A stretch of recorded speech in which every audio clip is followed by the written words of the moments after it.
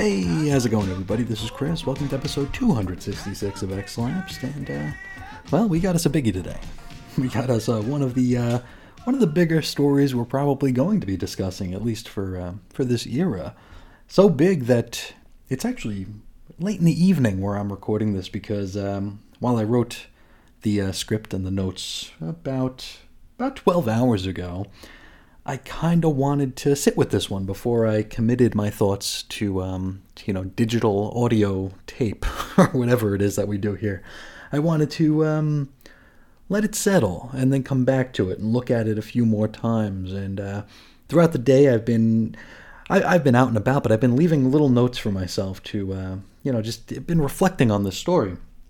I mean, this isn't to say it's this ain't Shakespeare, right? This isn't something that's wildly huge, but it's important for basically everything we've talked about up to this point on this program, so I wanted to treat it with care. Now, is Inferno #1 a perfect issue? No, despite what I'm sure a good portion of the comic reviewing public will say. No, it's not perfect. Is it good? I can't say. I know I liked it. Perhaps not for the same reason someone else might have, but yeah, I dug it. So, I mean, put the cart before the horse there, but I dug this issue. Am I going to miss this mystery when it's all over and, all the cards are on the table? No, I don't think I'm going to. I think I'm kind of done with it. I mean, I'm enjoying it, but I think I'm ready to move on. I feel like it's time to graduate. So, speaking of graduating, let's hop into today's discussion here. This is Inferno, Volume 2, Number 1, had a November 2021 cover date, and it's a Volume 2 because Volume 1 was the Inferno miniseries that took part as one of those little side stories in the even worse Secret Wars, the one in 2015. That was Inferno Volume 1, and this here is Inferno Volume 2.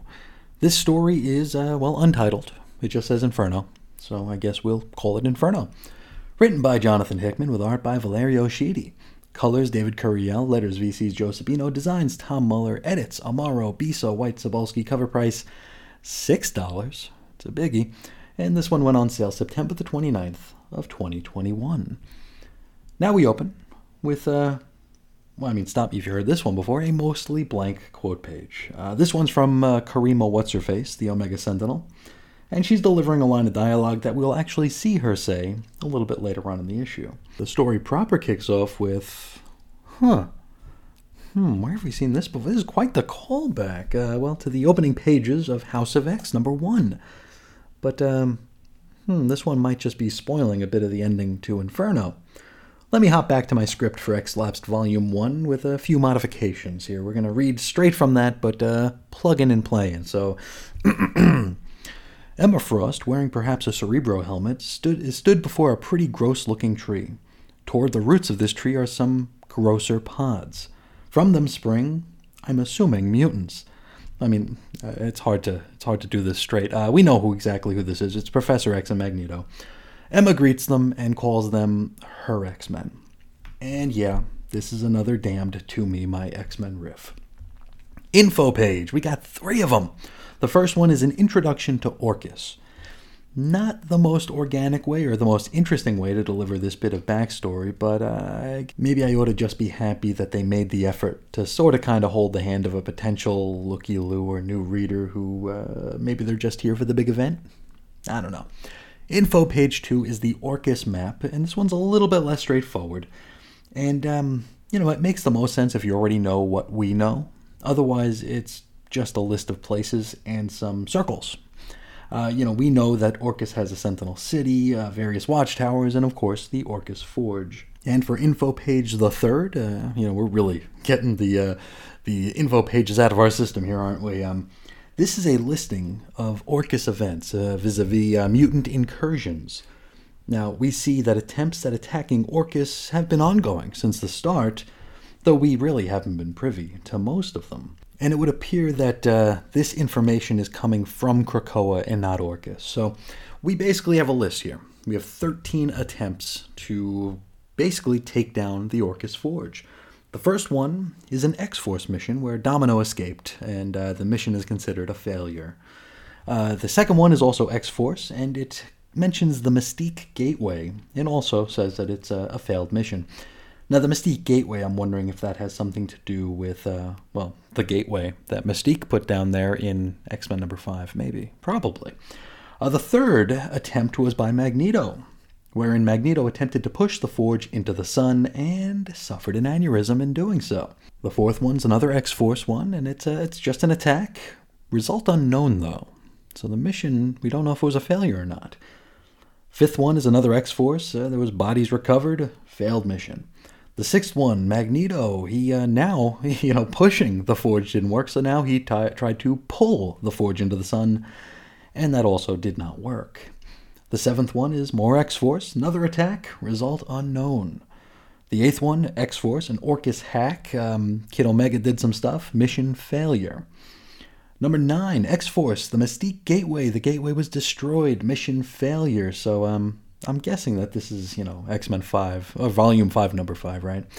And I wonder, could the original Orchis Forge mission from Hoxpox been considered an X-Force mission? I don't know, maybe that was Mission 0 and it's just not listed here. Incursions 10 through 13 are more X-Force attacks with the results unknown. There are also some other incursion attempts listed here. The first one is from TechNet. We know TechNet, those are goofballs from Excalibur. Now, they were contracted via Avalon and Otherworld, and their mission was, by no surprise, it was a failure. Now, incursion number 2 is redacted. All we see is that it was a failed mission. So maybe we'll find out what that was. Maybe we won't.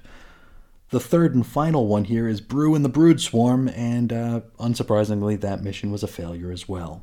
We're finally back to comics, and we join X-Force at the Orchis Forge, and it's Domino, Wolverine, and Kid Omega, the X-Force team we know. They run into Nimrod, and long story short, they are slaughtered. Nimrod does the thing where it turns into two, and it slaughters them. From here, we shift over to some of the bigwigs of Orchis, Killian Devo and Dr. Alia Gregor. And Gregor looks as though she's decided to let her hair grow out a little bit. Now, they discuss the 16 attempts that the mutants and their associates have made in order to try and stop Nimrod from becoming a thing. Devo refers to Nimrod as Gregor's husband, which is technically true, right? But really isn't how she'd like for him to be described. Now, we saw this whole thing play out in X-Men Volume 5, Number 20. Oh, and it's probably worth noting that this conversation is occurring in front of a whole bunch of Wolverine skeletons. I wonder if there are 10 of them. Now, here's the rub. Devo and Gregor discuss that with each subsequent attack from the mutants, it wouldn't appear as though the mutants have gotten any better at this. Which is to say, they're not evolving. They're not learning from their mistakes. And, well, we know why that is. Resurrection protocols, cheese toasties, and all that. Gregor questions why the mutants don't remember their failings, and Omega Sentinel responds with that quote that opened the issue. Someone remembers, ... it's why they keep coming. From here we go to our double-page spread of cred. No roll call this time, gang. Just a big ol' mostly blank page instead, with just the Indicia on it, basically, and half the Inferno logo. This is a $6 book, right? $6. A lot of blank pages. Anyway, back to comics, and it's back to Moira's third life. Now, this is a scene we saw play out in House of X number 2, only with a bit more detail. Now, Moira was a geneticist who was working on a cure for mutantdom. We join her as she's being toasted by her peers. And, toasted before roasted, like I always say, but maybe I'm getting ahead of myself. Worth noting, Moira is toasting her peers. It's 4 of them, so perhaps these were the original 5. As in, the 5 and not the original 5 like we talk about on the Essentials. Just, you know what I'm getting at. Anyway, it's here where the Brotherhood of Evil Mutants attacks. And the next several pages are an almost completely accurate recreation of the pages from House of X number 2, though with some minor and major dialogue changes. I tell you what, I'll include a side-by-side of these pages at the blog or maybe at the Facebook group for anybody who's interested in seeing them who may not have checked it out.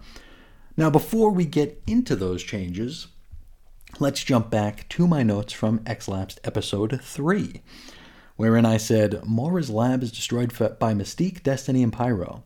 Destiny used her precog powers to get a read on Mora, and told her in no uncertain terms that she ain't to be messing around in no curing no mutations. Destiny also reveals that while Mora has reincarnation powers, that really doesn't mean she's invincible. Destiny only sees 10, maybe 11 lives from Mora. She also warns that if Mora, upon resurrection, would die before her mutant powers kick in at puberty, or thereabouts, it'd be lights out for good. Destiny then orders Pyro to burn Mora to death. A death she'd really like Mora to remember, and by the looks of it, she probably will. Now let's talk about some of the edits. Now, Mora's line about the Brotherhood killing all of her friends has been removed in the retelling. Mystique's order to listen closely has been removed. Destiny's line, "Do you have any idea how much they hate us?" has been changed to, "Do you have any idea how much they hate you?" There's an added bit to Destiny's dialogue wherein she says that her, Destiny's own powers will have manifested in the next life before Mora's come to her own, coming of age. Basically confirmation that, yeah, Mora's gonna die here. And next time around, Destiny's going to already know what's what. Now, after Destiny delivers the "I see 10 lives, Mora, maybe 11, Mora's reply changes. Originally, it was, "How is that possible?" And now it's, "How can I die?" And there's also a page here added between the discussion and the ultimate death. It's Destiny telling Mora that, basically she's got to make right, change her ways, and actually mean it. Because here's the thing, even if she does change her ways, she'll likely always have this little inkling of an idea to cure mutation in the back of her mind, which is a pretty interesting addition, is it not? Now, that's not something I'd ever considered. I mean, could Mora's plan all along be ending mutants, consciously or subconsciously? I mean, if we take a look at it, every step they've taken thus far has only ensured that Nimrod came online, right? Maybe even hastened it. Also, Destiny refers to her here as Dr. McTaggart, which begs the question, was Mora a McTaggart during Life 3? Is this an error or a misdirection? Or is this added page a flash forward to a scene that we'll see play out later on in Inferno? Well, let's put a pin in that for now. Now the scene plays out the same way, Pyro slowly burning Mora to death. Now the first time around, Mora says, "I don't want to die like this." This time she simply says, "I don't want to die." Pretty interesting. And I tell you what, this works a lot better than the reused pages from X-Men 12 and 14. I mean, they actually took the time to redraw them, for one, and we might have had some clues dropped in it as well. From here, we jump to the present, or at least Mora's 10th life, and she's at the ruins of the old Muir Island facility, and she's found her Project Cure notebook. Now, she's looking at the page with the names of her fellow scientists on it, to be specific, and I'm trying to remember when this actually happened during Mora's Life 10. Was it the Dream's End arc before Morrison popped in? I can't remember. Anyway, Mora used Krakoan Gateway E710 to get there, which is now being reported to somebody. Now, before we move on, you see Project Cure, and the juxtaposition between these two scenes makes you think that this is the cure for mutations. This is the cure that Destiny said Mora would always have kind of kicking around in the back of her head. And I'm wondering if this is a red herring here. Is this the mutant cure? Or, I mean, if we're taking it as purely a Mora's 10th life deal, could it be notes that she was working on to cure the legacy virus? I mean, that was basically her entire purpose at the time of her Golem's death, right? Anyway, from here, a scene shift to Orcus, and this is Orcus Node 4 in Terra Verde. Now, we know about Terra Verde from X-Force, not that it really matters in the grand scheme of things here.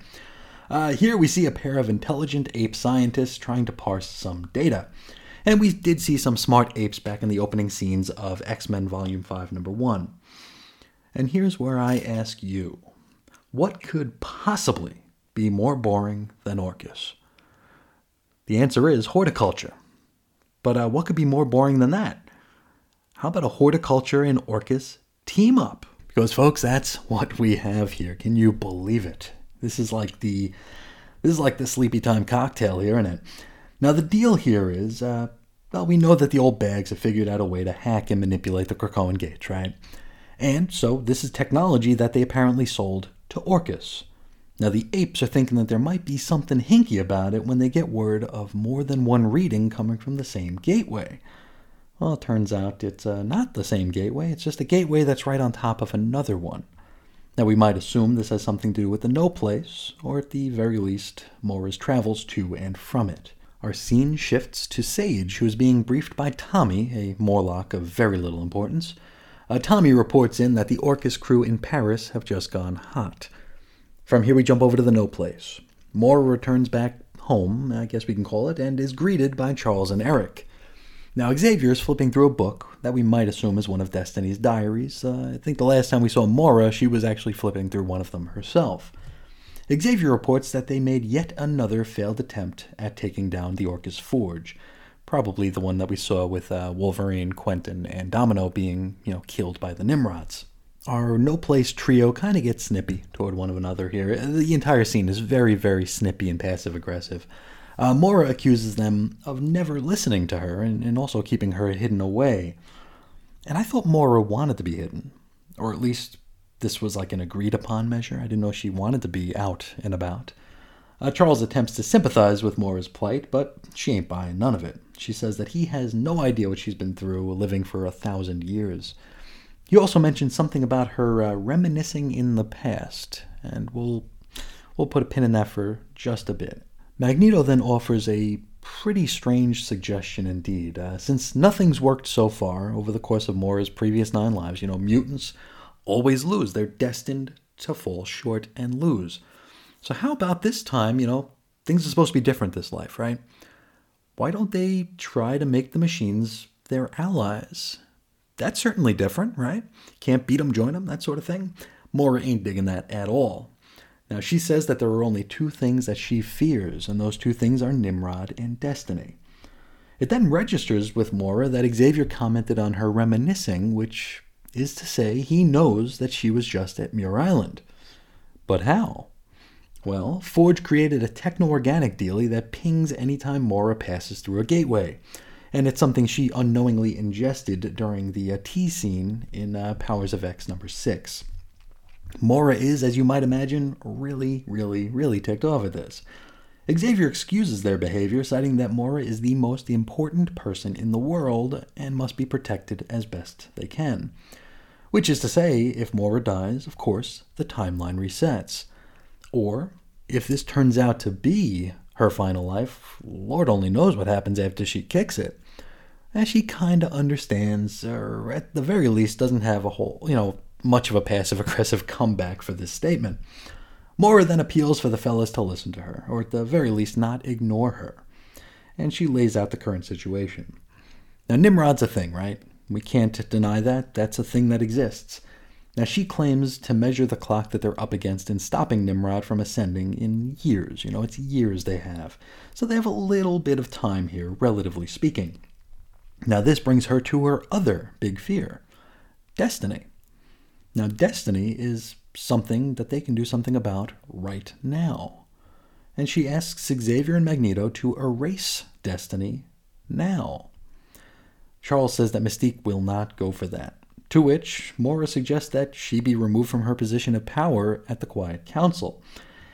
And I gotta ask here, I'm not sure why dumping the Destiny backups would be something that Mystique or anybody on the Quiet Council would have any say over, but, okay. I guess. I mean, this seems like an underhanded, unethical, anti-Krakoan thing to do, to erase a mutant. I don't think that'd be something that would go up to vote, for a vote, right? I don't know. Now, Mora says the council should discuss replacing some members, and maybe sell it to them as a, quote, season of change. Now, she cites that there are currently 2 empty seats, the ones left by Apocalypse and Jean Grey. Though, correct me if I'm wrong, I could have sworn that Storm left too. Was that like a Mandela effect? Did we all dream that she was leaving? I don't know. Anyway, from here we follow Magneto and Xavier as they go about enacting Mora's plan. Maybe. All we see is Magneto going to Island M, where one of the Cerebro cradles is, though we don't see what he actually does once he's there. From here, we hop over to Xavier, who's chatting up Mr. Sinister to grab all the remaining Destiny DNA. Now, the little vials of her DNA, or whatever, are labeled as SN3 in Krakoan. And I'm not sure if we've ever noticed this before, but there appear to be no Krakoan numerals, because it's like the Krakoan letters for S and N and then just the number 3. Now, Sinister, sassy as he is, has a pretty sinister smile on his face when he hands over the stuff. Does he know something we don't? Could there be something afoot? Perhaps it's worth noting here, in the Magneto bit, he's wearing a different color costume for this scene.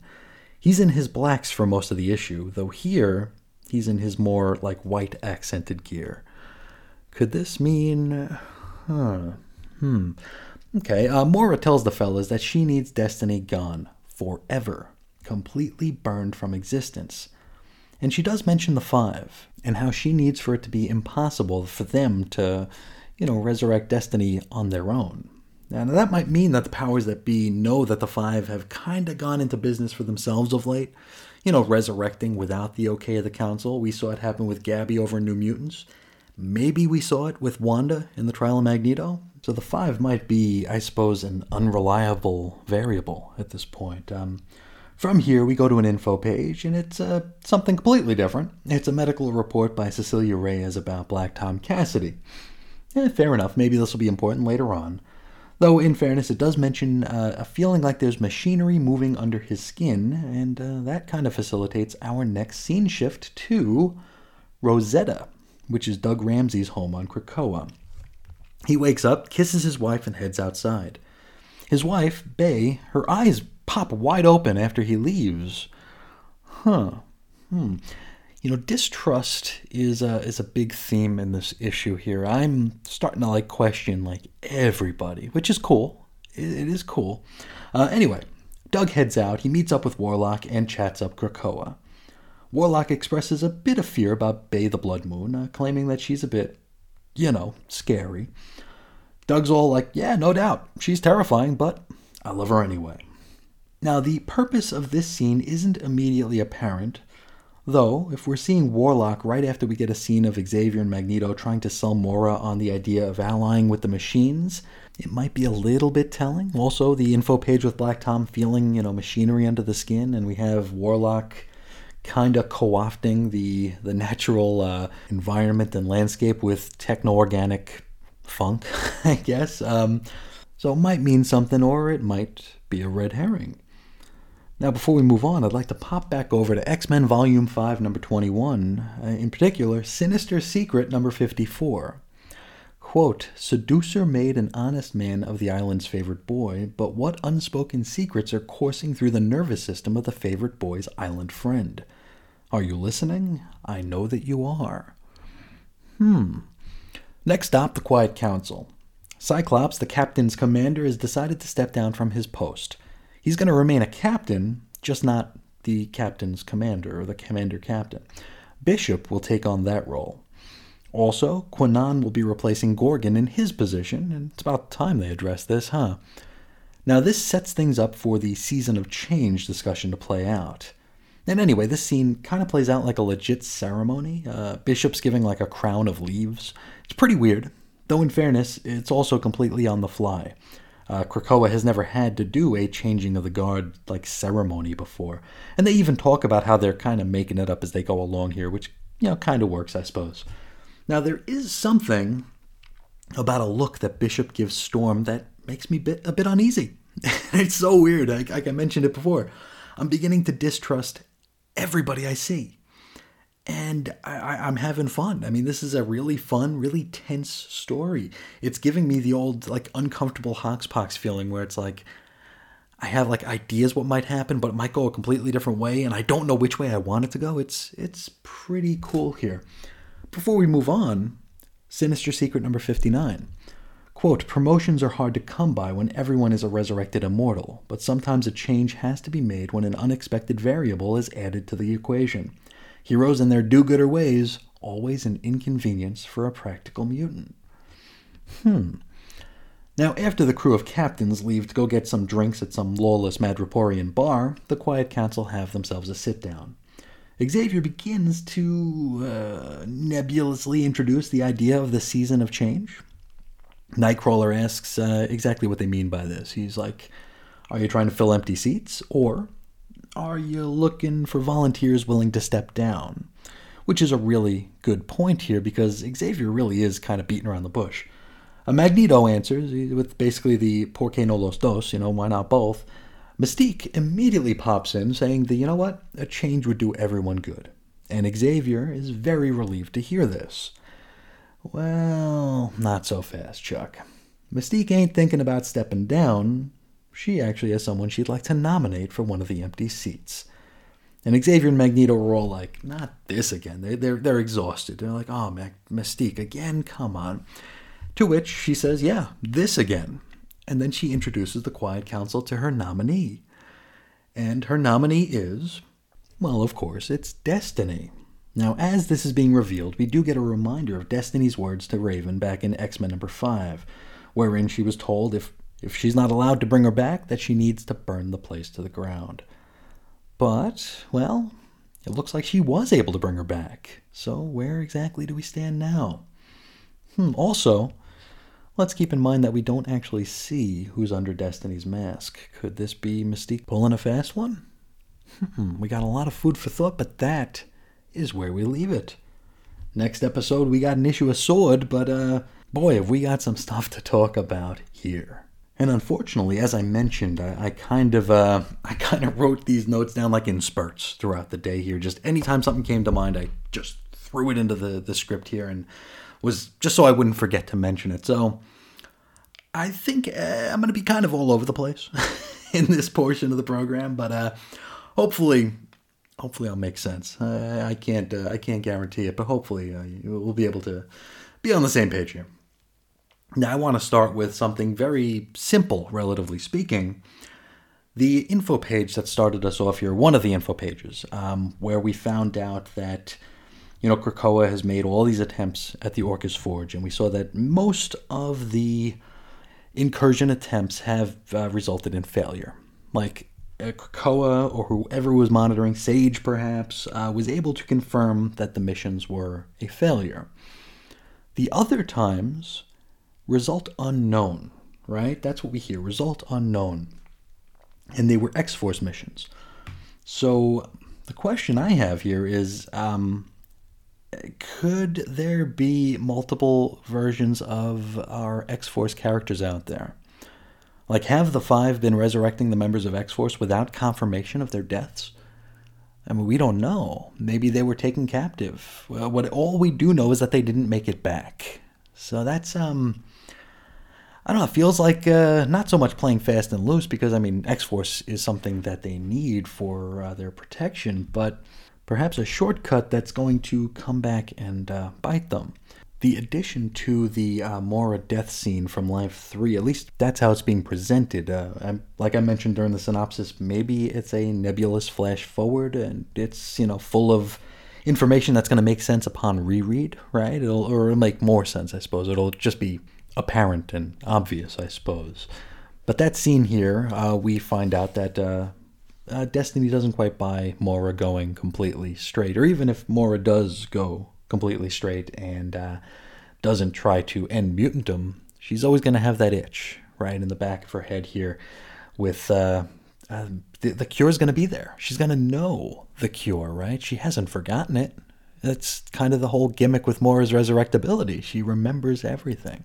And that actually is something we discussed back in episode 200, when we took a look at the X of Swords handbook. During the Moira portion, it's a point we raised. It was like, she doesn't forget.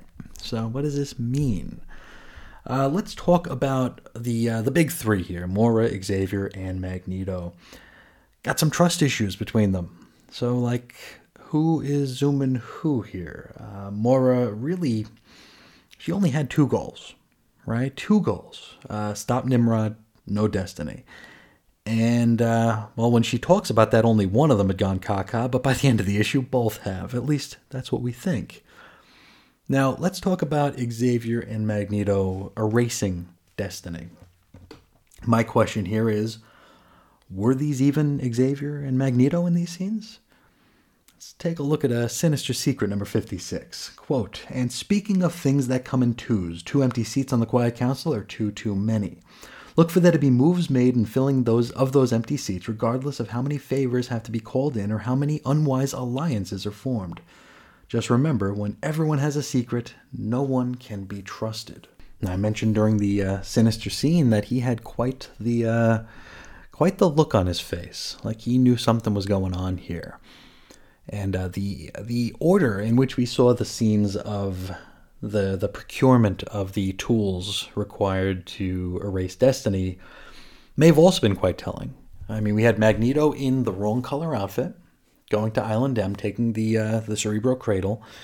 Then next we see is Xavier wearing the Cerebro Cradle and getting a odd, knowing glance from Sinister. So when everyone has a secret, no one can be trusted. I wonder. Another question about the Destiny scene here, the Destiny DNA scene, I suppose. If Destiny has been a no-no from day one, why in the world have they kept her DNA this long? Or at all? Like, shouldn't that have been the thing they did on day one? Moira's like, okay, for this to work, Destiny can never come back. And it's like, okay, well, let's dump it down the drain now. It makes absolutely no sense to me why they would keep the DNA this long. Or again, at all. Like, it should have just been gone from day one. Let's see. Let's keep on the trust train here. Xavier and Magneto making the suggestion that perhaps they try to ally with the machines to make this life different from the rest. And I'm reminded immediately, we did get a scene with Warlock here. And Warlock is living out in the open, but initially he was like the worst kept secret on Krakoa. So I wonder if maybe this was an Xavier Magneto thing early on. Like maybe they know what Moira knows because she told them and decided to kind of go their own way from the start in seeing what a mutant machine alliance might do for the future. Definitely some interesting food for thought there. Throughout the synopsis, we talked a little bit about potential red herrings. And I'm wondering if perhaps the biggest red herring was the whole Mystique's burn it down thing. Now let's go with the assumption that in the back of Moira's head, she still has that goal to cure the cancer that is mutation, right? And perhaps all of the steps that we've seen thus far have been planned in a way to facilitate her doing so. Like, all we really have from Moira's 10 lives, or her 9 previous lives, are what Moira told us, right? For all we know, she's full of crap. Maybe she had other goals for those first 9 lives that she hasn't been completely honest about. Maybe she's wanted to end mutation and end mutants wholesale. Maybe Destiny was right, that Moira will always have this urge to end mutants. So I wonder, I mean, Destiny is the big no-no, right? Is that why she was a big no-no? Could it be that Destiny is mutantdom's savior? I mean, these are crazy questions, but I'm loving how we actually have these questions now. This is a fun little story study. And these theories are all kind of spinning out from that one scene that we saw with Moira at the remains of the Muir Island facility holding the cure book. And again, that could be a red herring, right? That could be the cure to mutation. It could be the cure to the legacy virus. Or, let's say it was the cure to mutation. Maybe Moira is only hoping to cure herself of being a mutant in order to stop the timeline from rebooting when she dies. Could that be what it is? Food for thought, right? Very, very interesting. Let's go to the opening scene. The one that kind of mimics the first scene from House of X #1. We had Emma resurrecting Charles and Eric.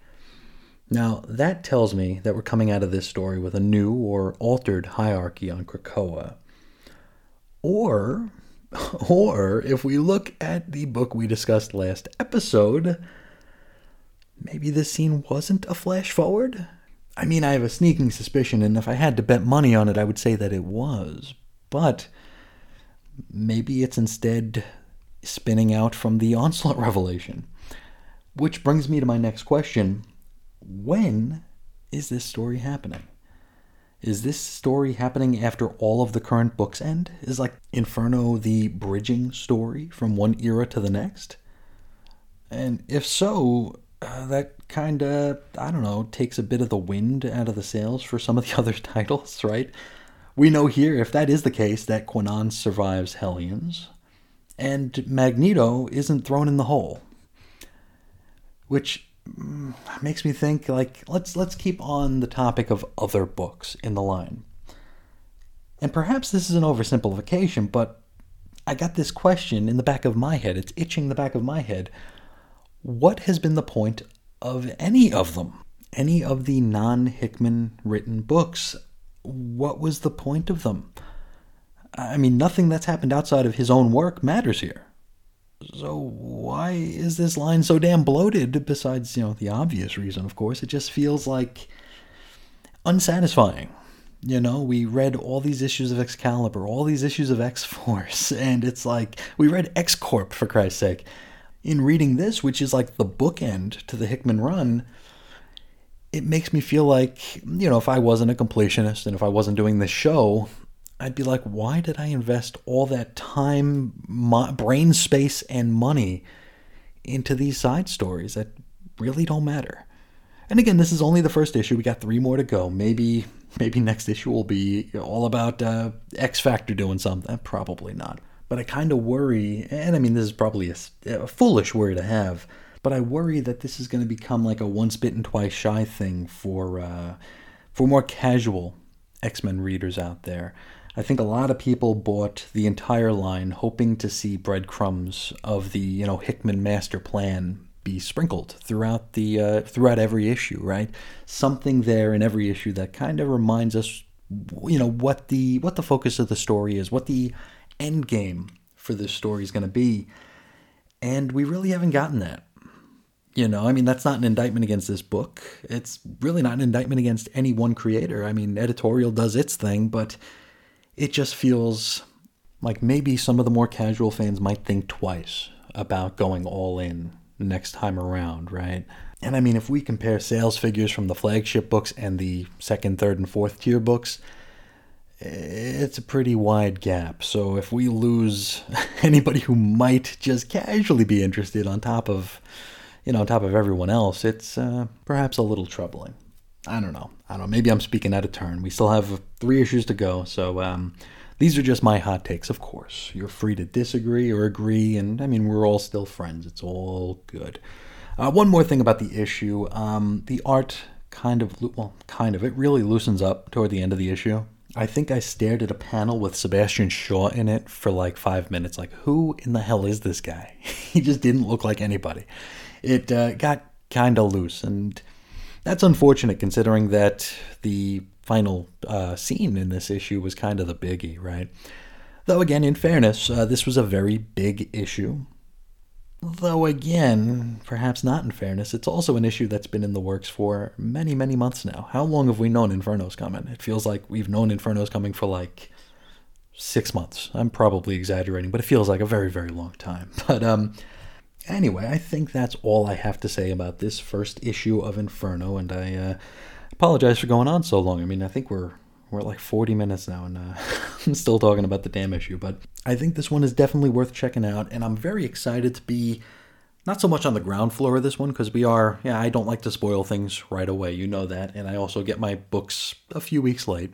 So I like being kind of on the ground floor here, where we're all kind of on the same plane, and we're all kind of throwing theories back and forth. This is the thing that I was very envious of people who were, reading Hoxpox as it was coming out, got to experience back in the summer of 2019, where theories were rampant, the conversation was hot. It was just a really fun time from what it looks like in hindsight, and even though I wasn't there. Here with Inferno, I get to be here. I get to discuss it with all of you. Hopefully we'll have some really cool discussions and throw theories back and forth.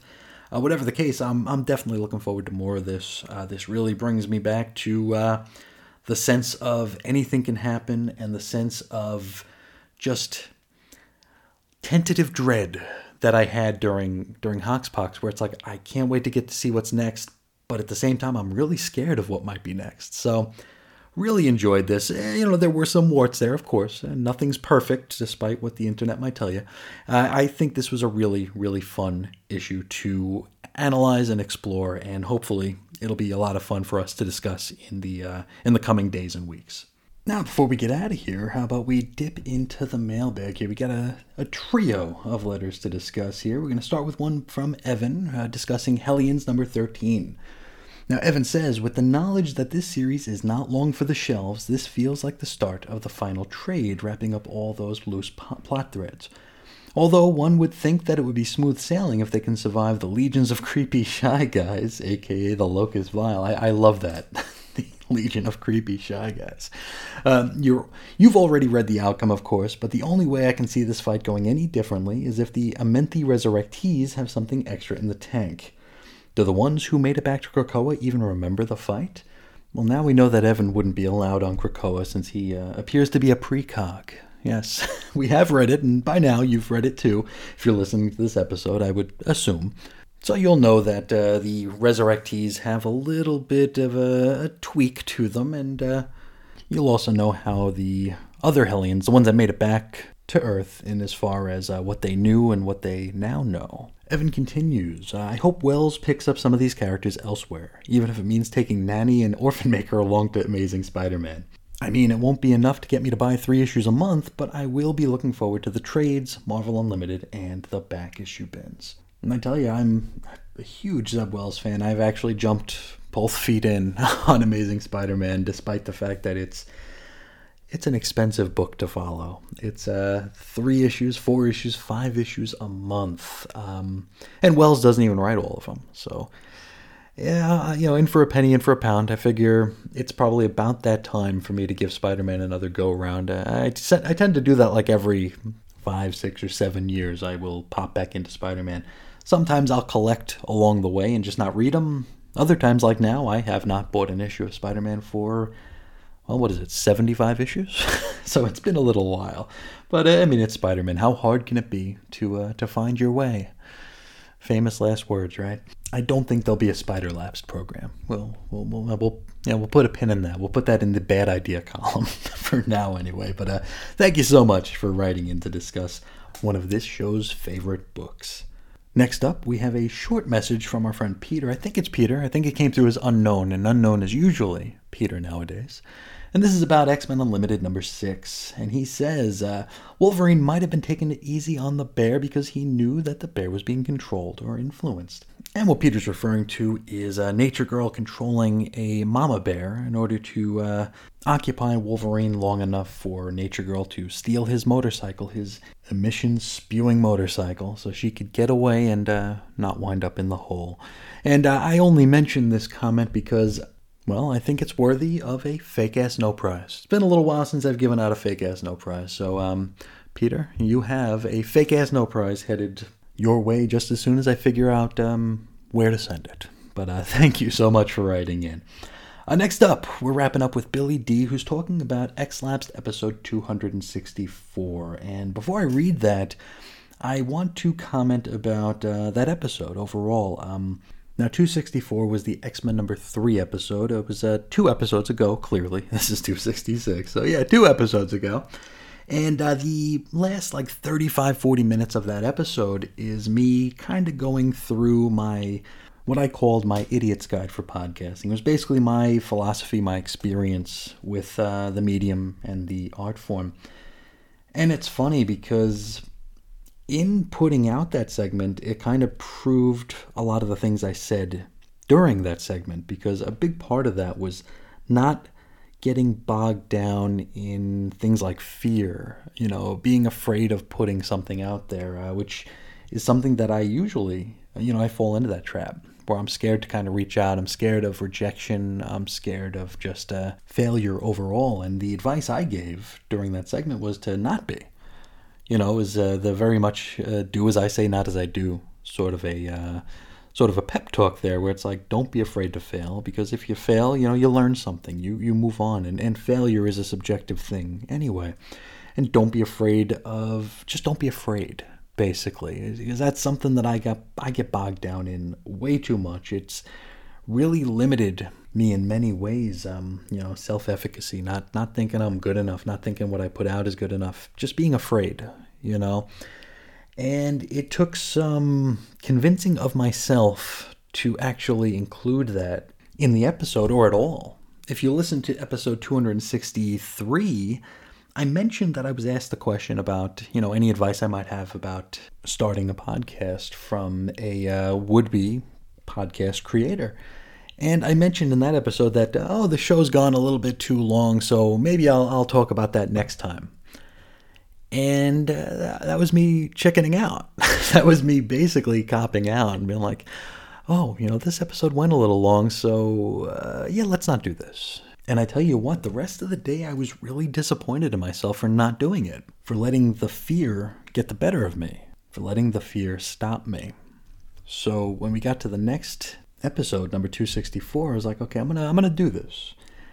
And the thing of it is, this isn't a live program, so I could do it and maybe think about it, and then if I decide to publish it with all that spiel in there, I could do so, or I could just cut that spiel out. It really wasn't much of a commitment, me just spitting into a microphone for the 30, 40 minutes on that day. So I kind of hedged my bets. I was kind of working with a net, but I ultimately came to the conclusion that, screw it. I'm going to do it. There's really nothing to be afraid of, which it's a hard thing to wrap your head around when you're used to just kind of folding, and not pushing yourself outside of your comfort zone. And I tell you what, the feedback I received on that segment alone was nothing short of surprising. People were very, very kind about that segment, and it really, really meant a lot to me to hear that, because it was validation for myself in that I pushed past fear. I pushed past my comfort zone to do something basically following the main piece of advice I was trying to deliver in that segment. And the feedback I received was just wonderful and very, very kind. So let's get to Billy's message here. He says, "Hey Chris, thanks for the conversation about podcasting, mental health, and being genuine. I believe you hit the nail on the head with many different points you made, especially about being passionate and authentic. Anyone thinking about starting a podcast definitely needs to listen to this episode. Thanks as well for being you. There's only one Chris Sheehan, literally, and probably thankfully. That I added that, not Billy. Billy's way too nice to say something like that. And he says, I should never change. And God bless me for reading all these modern books." So thank you so much, Billy. That message really does mean so much to me. It was such a delight to wake up to that today. And sometimes I trail off with an and. You probably have noticed this if you listen to this show. I will usually trail off with an and then be like, what am I supposed to say after and So I will just say thank you. I'd also like to thank Professor Allen, who had some very nice words to say, and Ed Moore as well. I was really just pleasantly surprised to hear from anybody about it. I really wasn't expecting to hear anything on it. So thank you. Thank you so much.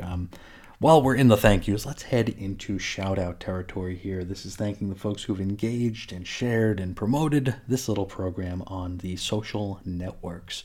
So on Twitter, I want to thank Professor Allen, Ed Moore, Into the Weird, 21st Century Boys, Chris Bailey, Jesse D. Young, Jeremiah, Dave Schultz, Walt Nealon, Joe Crawford, Billy D., Jody Yurden, X-Men 90s Covers, The Scary Stuff Podcast, Mark Jagger, and Jason Colby. Let's pop over to Facebook. I'd like to thank Jesse D. Young, Jeremiah, Andrew Franklin, Walt Nealon, Billy D., and Pat Sampson. Thank you all so much. And hey, let's do some more thank yous. Let's thank the patrons over at patreon.com/xlapsed. I want to thank Andrew Franklin, Ed Moore, Walt Nealon, Jeremiah, Jason Colby, The Scary Stuff Podcast, Jesse D. Young, Damien, Peter McPherson, and Mark Jagger. As always, your support and believing in this goofball who's currently spitting into your ear right now really does mean the world to me. So thank you so, so much. I think that's going to do it for today. If anybody out there would like to get a hold of me, I would love to hear your Inferno thoughts. I definitely want to hear all your theories. Is the crazier the better, because I think I probably floated a few crazy ones today myself. So if you'd like to get a hold of me for that or any reason, please feel free to do so. You could find me on Twitter at Ace Comics. You could shoot me an email to weirdcomicshistory@gmail.com, or you can call into the X-Lapsed voicemail hotline at 623-396-JERK. You can find blog posts and show notes over at chrisisoninfiniteearths.com. You can join us on Facebook. 90s X-Men is our little group. The complete audio archives can be found at chrisandreggie.podbean.com, and that can be found pretty much anywhere. Finally, of course, there is the Patreon. Patreon.com/xlapsed. You can pop over there if you are so inclined. Got a whole bunch of exclusive content over there and a lot of first-run content there as well. I'm actually just putting the finishing touches on a show that me and Ed Moore are about to launch on the main channel. We're going to give a sneak preview to the patrons over at patreon.com/xlapsed, and I hope everyone enjoys it. So I think that is where we'll put a pin in it for today. As always, I would like to thank you all so much for allowing me to reside in your ear for a little while today. And until next time, as always, I will talk to you again real soon. See ya.